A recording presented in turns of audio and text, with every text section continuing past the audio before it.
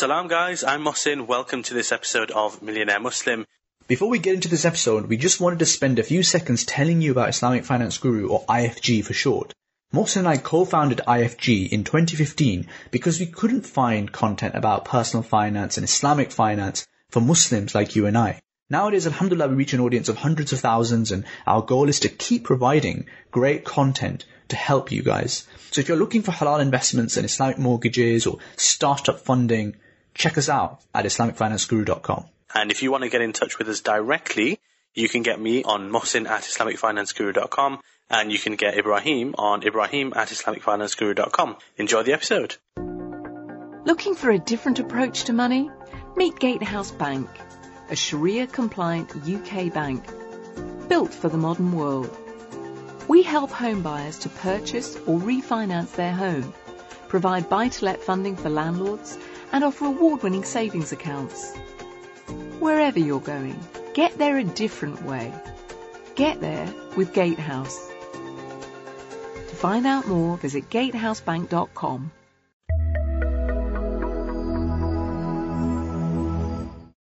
Assalamu alaikum and welcome to the Millionaire Muslim podcast. This is Ibrahim Khan, your host, and with me we have an esteemed guest, Hassan Dahir from the SME financing startup Qardus.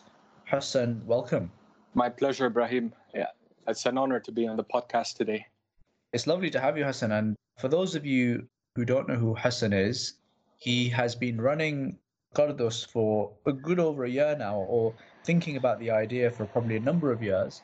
And It's actually quite rare that people are tenacious enough to kind of stick through all the hurdles that actually get to a point where they launch. So credit to you, Hassan, for doing that. Thanks, bro. As you guys know, the startup journey is one full of obstacles, and definitely being tenacious is a really important characteristic that anyone who wants to build a startup must consider. I mean, it's not going to be an easy ride. If it was, then anyone would be able to do it. Yeah, for sure. Yeah. So Hassan, I was thinking today what we'll do is we'll start off discussing a question that I had in my mind, which is, what are the things, if any, that are holding back the growth of Islamic finance in the UK? And then we'll get into your story as well and how that perhaps even connects up with maybe this question. I'd love to hear your thoughts on this question. Sure. I've been thinking about this a lot, actually, Ibrahim, so it's a very good question. On one end, I would say if you just look at the regulatory landscape, I mean, if we just talk about what we did at Qardus, we spent an unusually large amount of time on the regulatory side. What do I mean by regulatory side? Let's take an agreement, for example, a Wakala agreement or anything like that. I would say if you look at the FCA regulations, the FCA perceives the way an Islamic bank would use it differently to the way a non-bank would use it or a fintech platform would use it. So maneuvering that and making sure that the contracts are Sharia compliant and where they fit in with regards to FCA regulations is really important, because depending on the license you want to use, whether it's in wealth management, whether it's in crowdfunding similar to what we're in, whether it's in any other area or space, I would say that the contracts or the use of the contracts is restricted to the FCA permissions, and maneuvering that takes an unusually large amount of time. So we had to spend a lot of time making sure that everything is in order. And alhamdulillah, I mean, we got there eventually, but we weren't expecting to spend that much time doing that at the very beginning. So that's on one end. That's if you want a technical observation that anyone who wants to set up a Sharia compliant fintech platform would have to consider making sure that everything is in order contractually and regulations wise. Otherwise, I would say the one thing that is really important as well, again, we're talking about the UK predominantly. A really important point over here is making sure that a platform is not only Sharia compliant when it comes to the contracts, but the platform or the business is also positioning itself to fulfill a specific benefit. By benefit, I mean impact. So impact is really important over here. So I think as far as my interpretation is concerned, at least, that it's not only about making sure that the contracts are Sharia compliant and the structures are Sharia compliant, but also we should definitely focus on having an impact, whether it's a social impact, whether it's an environmental impact. I mean, there's got to be more to this than just trying to replicate the economic effects of a conventional contract or conventional business whilst making it Sharia compliant. So that's definitely embedded in what we're trying to do. And inshallah, as we move forward, we plan to bring that out more and more in the services we provide.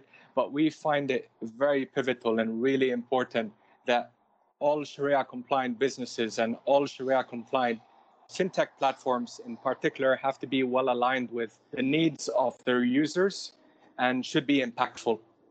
Makes a lot of sense. I hear you on the regulatory side of things because it can be a very painful process because you're a startup and I know that you guys like to move as quickly as you possibly can, whereas neither the FCA nor the appointed rep that you're working with, and for people who don't know what an appointed rep is, you can be either directly FCA authorized or you can come under the umbrella of another entity that has direct FCA authorization and they'll kind of take you under their wing. An appointed rep doesn't necessarily move as quickly as you might want them to or fully understand even what you're up to.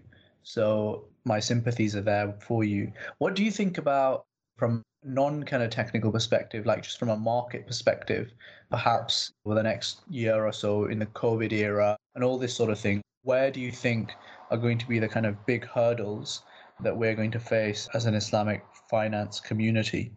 Yeah, so that's a really good point as well. I mean, if we break it down, Ibrahim, I would say, again, it comes down to having an impact. If you look at the post-COVID-19, or as we are currently in the current COVID-19 landscape, I would say that people are much more aware with regards to how they want to invest their money, whereas an investor 10, 20, 30 years ago might have primarily looked at returns. Investors are much more aware in that they don't want to just be able to generate returns from investment opportunities, but they also want to make sure that there is some way to measure the impact of their investments.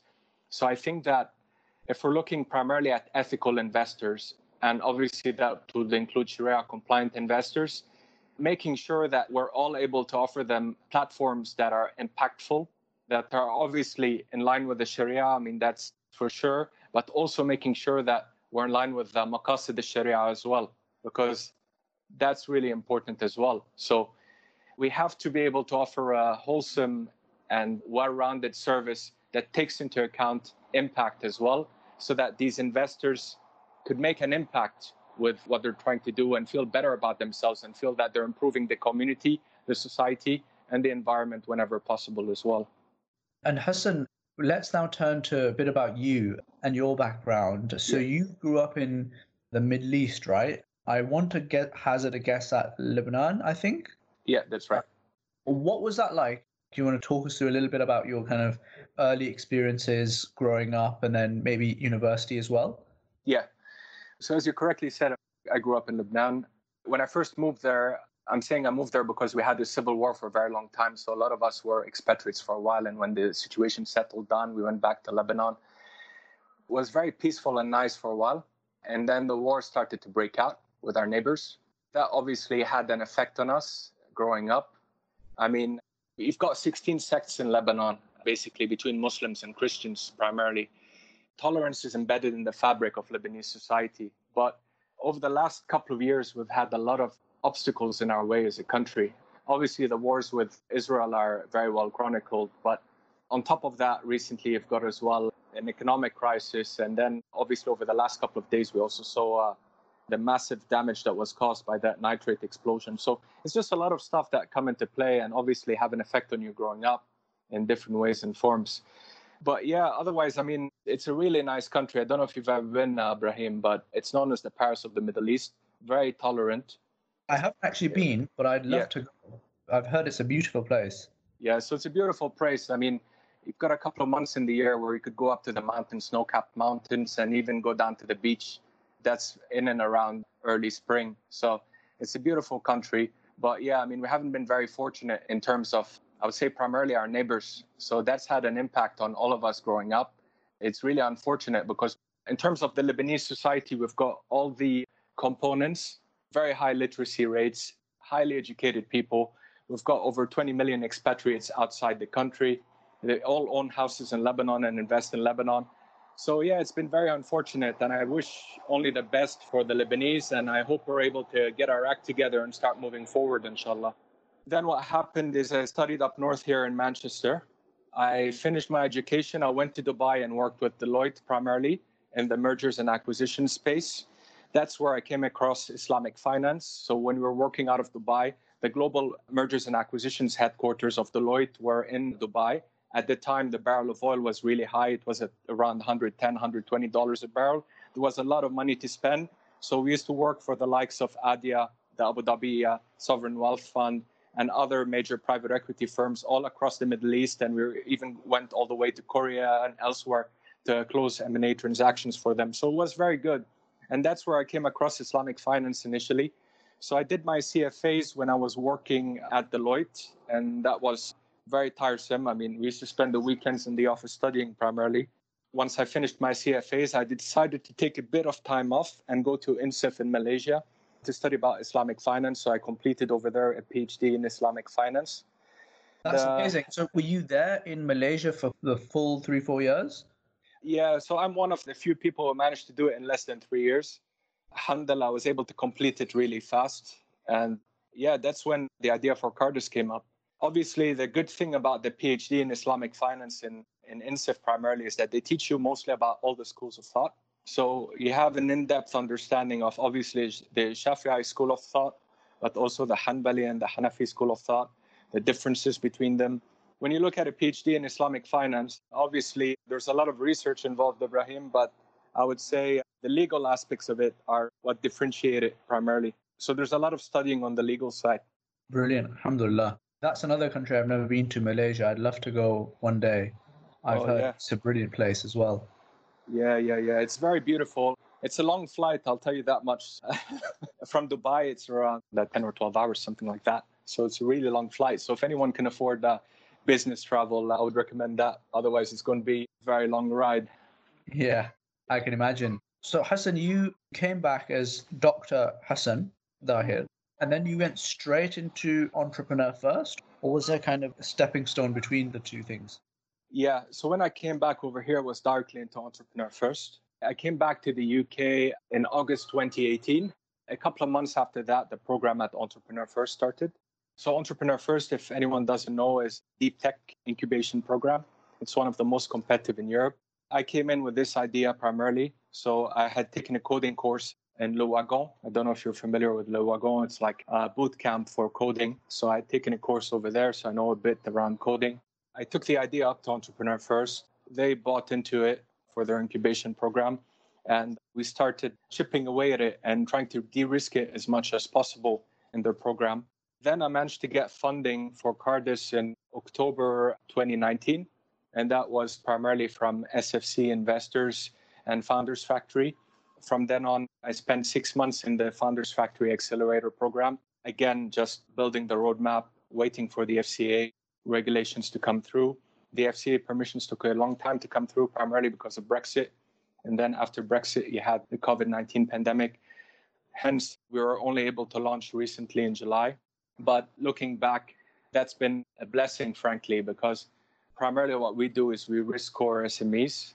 We price them. Obviously, we source them, we risk score SMEs, and we price them. Could you imagine us having a couple of cyclical SMEs on our platform before the pandemic? That wouldn't have ended up well. So the pandemic definitely helped us rethink our strategy and focus on recession-proof SMEs. Amazing. And do you want to kind of share with us about your thoughts and experiences around Entrepreneur First and accelerator programs? Because I'm sure that some of our listeners might be thinking about setting up their own thing, and they might even be thinking about going for something like Entrepreneur First or other accelerators. And I'm sure they would benefit from your kind of insight into that.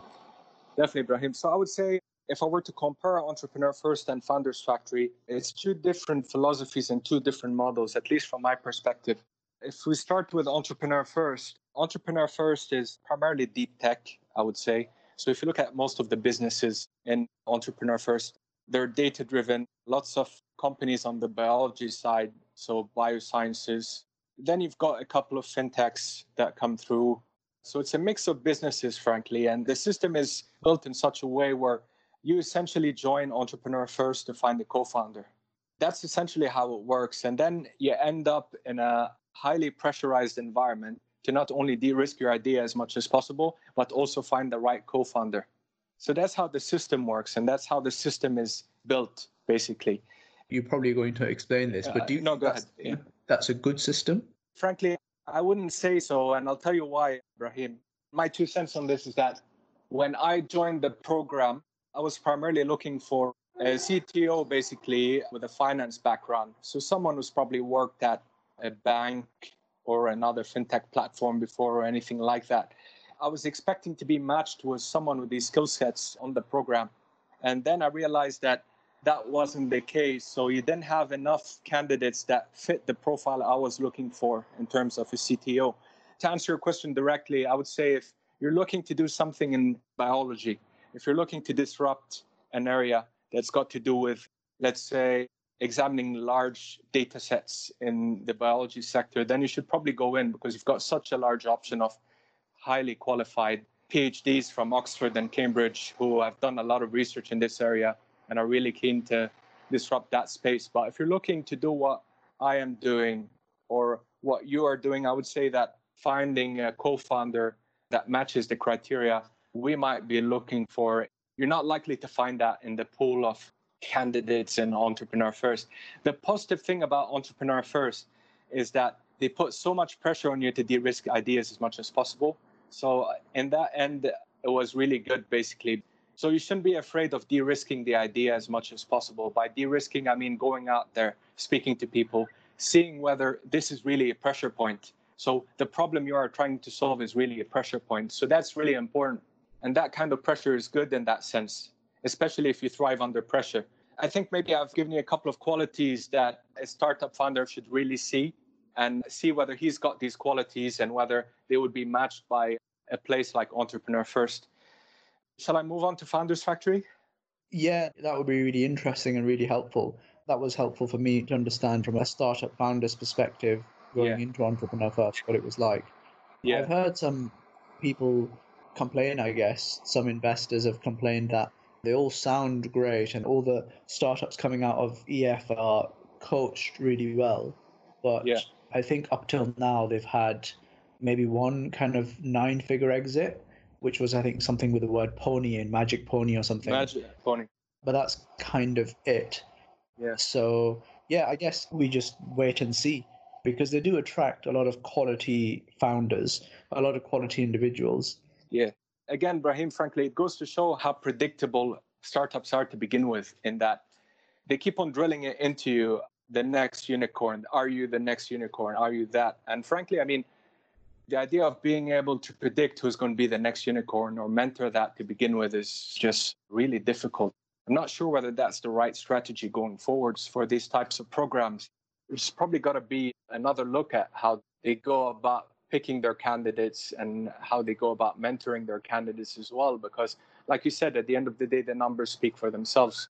Yeah, that could change going forward. It's a long-term game, isn't it? Agreed. Who knows? If they come up with the next Google, then they don't necessarily have to do anything again for the rest of their lives. They'll be fine. Exactly. Now, the question is whether they're aware that they have the next Google, or is it just pure luck? That's something that would be very interesting. I mean, it's something that we won't be able to quantify, frankly, because they would probably say, yeah, we always knew that the next Google was in our midst, and we actually mentored this guy and did this and this, that. But yeah, ultimately, it's all on the founder's shoulders. It's simple as that. And whichever program you decide to get into, in terms of a startup founder, you must realize that you're not going to get much help. You might get mentorship. So that's really important as well. Like, if the founders think that they might come in there and expect heavy lifting from any type of organization, I think they would be misfounded.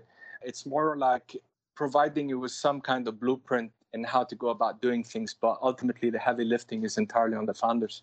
Yeah, no, I agree with you on that. And I think that VC, venture capital, and all of this stuff, ultimately, when you boil it down, it's a PR game, because the best deals are where all the returns lie, and the best deals will be only really accessible to the best VCs because that's where the best founders will go because of the PR that these VCs have done or past success, in order to kind of get into that deal flow, you either need to be friends with them or have had historic successes, or you need to have great PR. The best VCs are probably just great at doing the whole media piece. And so, from a founder's perspective, they need to kind of keep that in mind.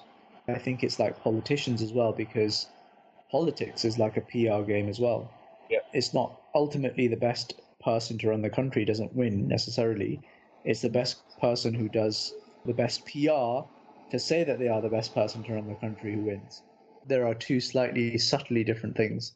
Definitely, I agree with you fully, especially now in the midst of all that data going on. So, Hassan, I'd love to hear a bit more about Gardos and what you're trying to achieve with Gardos. What exactly does it do? What makes it special? Yeah, just talk to us about that. Yeah. So if I begin by describing Gardos, we're essentially an investment-based crowdfunding platform. And on one side of the marketplace, you've got small businesses looking for Sharia-compliant business financing. On the other side of the marketplace, you've got social impact investors who are looking not just to generate returns, but also have a social impact. We're looking at relatively small ticket sizes initially of around £100,000. Going forwards, we'll start looking at larger ticket sizes, but for now, we're focusing on £100,000. If I explain how we got about to thinking of Gardos, I would say we spoke to a lot of people and found that there are no Sharia compliant, or let's say no Sharia compliant business financing options that target that specific ticket size. So whereas you've got the Islamic banks, obviously, the Islamic banks look at much larger ticket sizes, whether it's by choice or because of their capital guidelines, because they are essentially banks and they obviously operate differently to a fintech platform, might be the cause of this. But basically, everyone's overlooking the users that we're targeting that are basically looking for Sharia compliant business financing, but it's not readily available right now in the UK. So that's one thing. Now, we zoned in even further and we realized that the overwhelming majority of SMEs in the UK need working capital financing. By working capital financing, it's usually short-term in nature. It's used basically to cover a funding gap on the books of the SME, and it's much in demand because of obvious reasons. Small businesses might suffer from a working capital funding requirement, sometimes due to a seasonal issue. So, for example, let's say a company sells a lot of products primarily around Eid or around Ramadan or etc. So they might have a very seasonal business. And in times when no one's buying their products, they might have a funding gap that needs to be filled. So that's just an example. But that's essentially what we try to do. So we try to focus on working capital financing initially, but going forwards, we definitely plan to focus on other types of financing, whether it's asset financing. We might look at property financing, but we know there are lots of people in the space or lots of people coming soon into this space, but we're primarily looking at business financing. Makes sense. And what do you think is the long-term kind of impact of doing this space well for the UK community at large, but also the Muslim community as well? What's your vision with what you're doing? Our vision with what we're doing now, Brahim, is very simple. We're promoting financial inclusion with our platform, which means that a business that cannot currently obtain readily available financing in a Sharia compliant manner, because that's what they require, if they're unable to tap into that type of financing, they're unable to grow their businesses or unable to take their businesses up to their potential. So we feel that by providing this readily available Sharia compliant working capital financing facility to small businesses, they would in turn be able to prosper, grow their businesses on the back of the leverage that they're obtaining. That will in turn improve the community at large because these directors will be more affluent, have more money, and they'll be able to spend more in the economy. And what you end up having is a cycle. It's a loop that starts feeding itself.